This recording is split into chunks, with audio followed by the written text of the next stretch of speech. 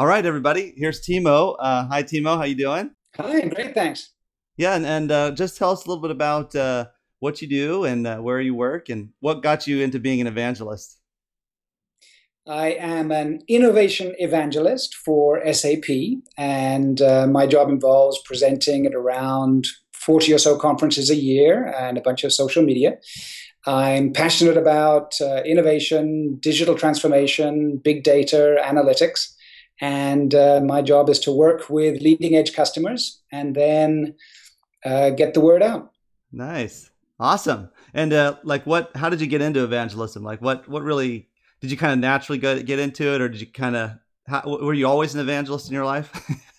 No, so my background is in analytics. Around, let's see, 24 years ago, I was the eighth employee of a small startup that grew to around $1 billion in revenue Nice. and was then acquired by SAP. So it's a German originally company who deals in enterprise software. And over the years, I've always been, part of my role has always been in getting the message out.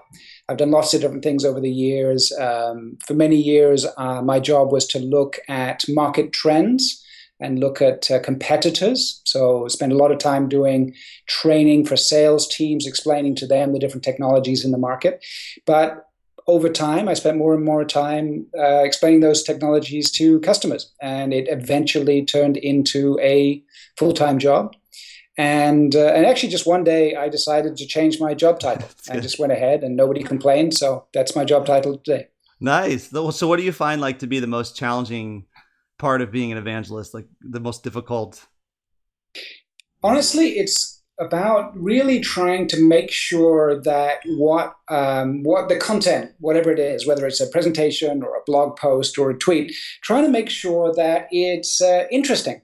That's the constant challenge. It's very easy to just create stuff, and there's so much stuff in the world.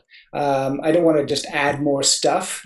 I really want to help people understand something in a new way or deal with things in a different way. So I guess that would be it.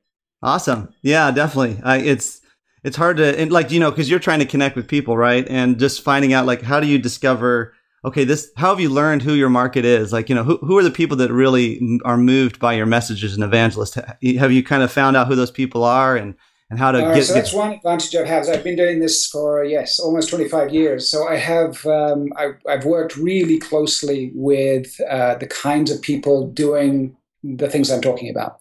So I was originally a practitioner myself. I implemented analytics projects. I worked for Shell, the oil company, for a little while. And then I just spent a lot of time talking to people. So I do think I have a fairly good idea of what they're interested in, what they care about, and what they don't like about a lot of what people try and tell them. right? Like what do you find that is it like the salesy, like not being too salesy, kind of more information out of So that? what drives me nuts is this notion of that's just marketing. This notion of no, no, I want real content, not just marketing, and that Right. drives me nuts because ultimately marketing is supposed to be something that helps people buy and choose and get interested in a product. Marketing, it's not marketing content if it's turning people off. Right. So it's bad marketing. And there's sadly lots and lots of bad marketing content out there that's giving content a bad name. In fact, content is a bad term, but just people are really interested in technology and innovation, Right. and they're trying to understand how to apply that to their world. Most of what I do is about technology adoption. So Right. it's about understanding the technology, but really, how can I use that technology to do something different in my organization? What are the blocking points?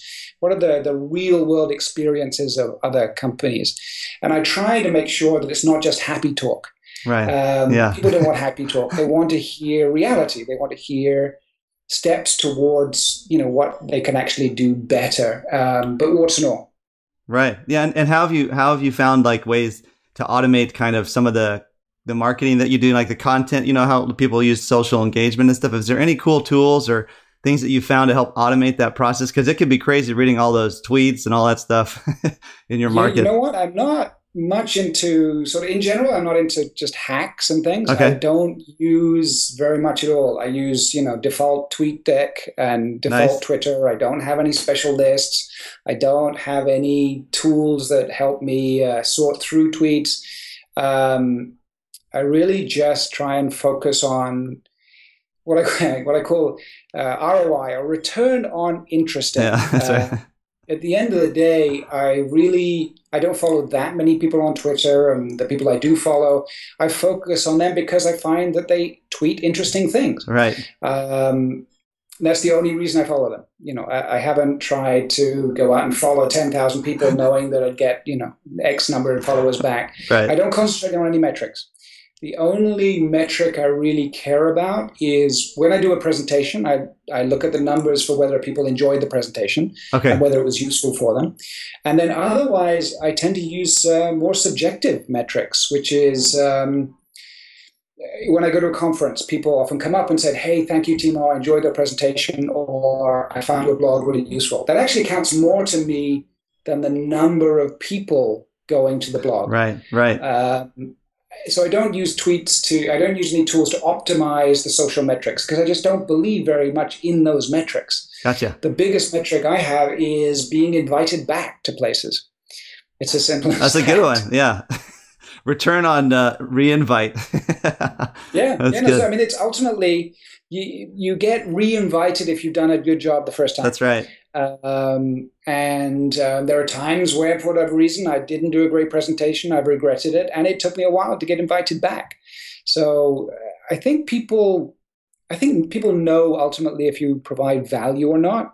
It's really, really hard to measure. Ultimately, what you're trying to do is move a needle inside somebody's head. Right. You're trying to help them see things in a different way, or inspire them, or help them with their jobs. And that's really, really hard to measure.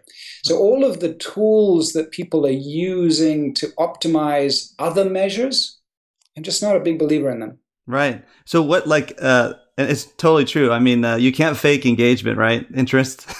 You can't fake it. People are either going to be interested or Yeah. not going to be interested. So Yeah, yeah. well, I mean, there are people who do a much better job and have way more Twitter followers than me.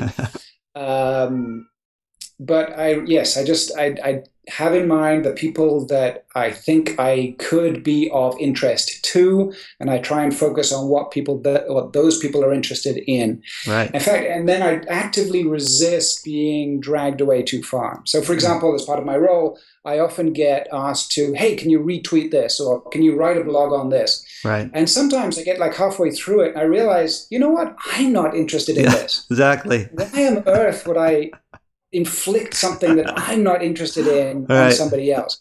And yet, when you think about it, I read so many blogs that were clearly written by people who were told to write the blog. Yeah. Yep. Simply corporate or enterprisey blogs. They're not written by somebody who's actually interested in what they have to say, and there are fairly low limits on what they can therefore do. Right. Like the passion, right? It's like having a passion for what you're writing about. You can't fake interest. You got to, Absolutely. yeah. So what's Yeah. what's an average day for you look like? Like what do you, how does it start and how do you structure your day? So for me, actually, there tend to be two different seasons. First of all, there are two big conference seasons in the spring and the autumn. So February through to late June, early July, and from September through to late November, early December. Nobody really organizes conferences outside those time periods, right? Right. Nobody wants to put it on at Christmas over the holiday period in the middle of winter, nor when people are on the beaches. The only exceptions are in Australia, where they still have conferences in August. So during conference season, I'm on the road. So I Right. so I have typically one or two conferences a week. And so I'm often gone from sort of Monday till Thursday or Monday till Friday somewhere. I worked out the other day, 40 different countries Oh, over the wow. last few years. And I have a worldwide role. So that all my time is just spent getting ready for the conference, working on the presentation, tweeting and writing blogs about the event, and getting ready for the next event. It just gets really hectic. And then outside of conference seasons is where I get a chance to regroup and catch up with reading, catch up with email, Right. and prepare for the next conference. Yeah. No. And then catch up on social media. Right. So, well, like, okay, so I know what you're feeling. Like, when you're in this, how do you kind of, it can be hectic, like 10-hour days, sometimes more. And how do you kind of regroup and kind of stay motivated and passionate during those busy times? Actually, the motivation is easy then Yeah. because there's always another deadline. Right. And I always get motivated by being at conferences because I get to talk to people who are actually doing this out in the field. The time where I actually get less motivated is when it's the downtime, Right. because then it's very easy, because social media is such a bubble and there's so much, so insular. You can end up just reading the same things retweeted by the same people. So I actually really like it when I get to talk to people, whether it's over coffee or organize meetings with customers, because that's when I actually learn something, and that's what motivates me. All right. So what, like, if you just if you had just one tool to use that you find like this is critical to you're doing what you do, what do you think that tool is? Like, what's that number one tool that's very helpful that without it, it'd be hard to kind of be an Well, evangelist? for me, I know people hate it, but I guess it would be PowerPoint, just Yeah. No. because Hey, that's a good one. I Yeah. do lots and lots of presentations, and I'm a big believer in using images to back up what you're saying. Right. So lots of people hate PowerPoint. PowerPoint overload is a huge thing, but that's just, again, it's badly used PowerPoint from my point of Yeah. view. I tend to use lots of slides, but just have an image or two on each slide and just try and keep the pace up and try and make it interesting. So I guess that would be, if I had to pick one, I guess it would be PowerPoint. Nice. Yeah. And what, like, for traveling, do you find like a good website that you use to book hotels or flights? Like, what do you find really useful when you're out traveling and hitting these different places?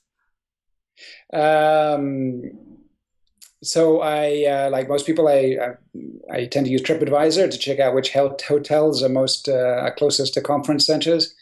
Um, I guess it'd be Google Maps. Google Maps. So I don't have much time when I'm Yeah. traveling, but I Right. always try and spend a little bit of time getting to see the wherever I am. Right. And so often that's the form of an early morning run. And so Google Maps is essential to figure out my running route to somewhere like a local park, Right. or along a river or something. Where's like the craziest place you've been? Like that you thought I never would have expected to be here doing a presentation or talking to people.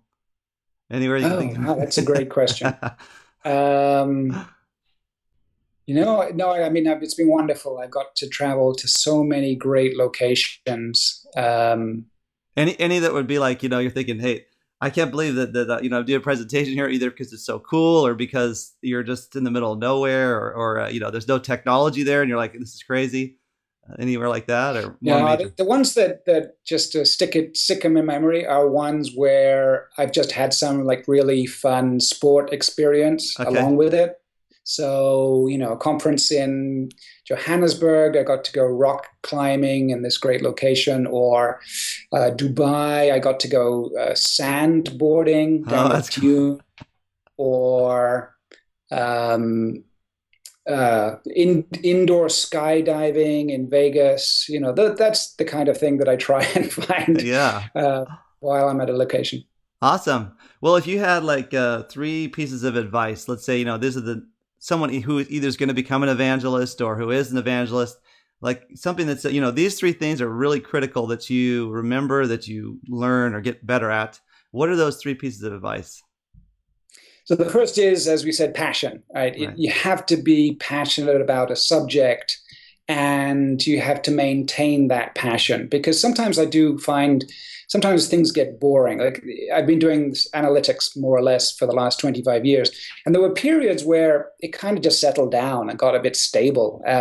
We knew how to do things. Thankfully, there's been an explosion of new technology, and it got Yeah. really interesting again. Yeah. And so there's lots of I can be passionate because there's so much more to learn.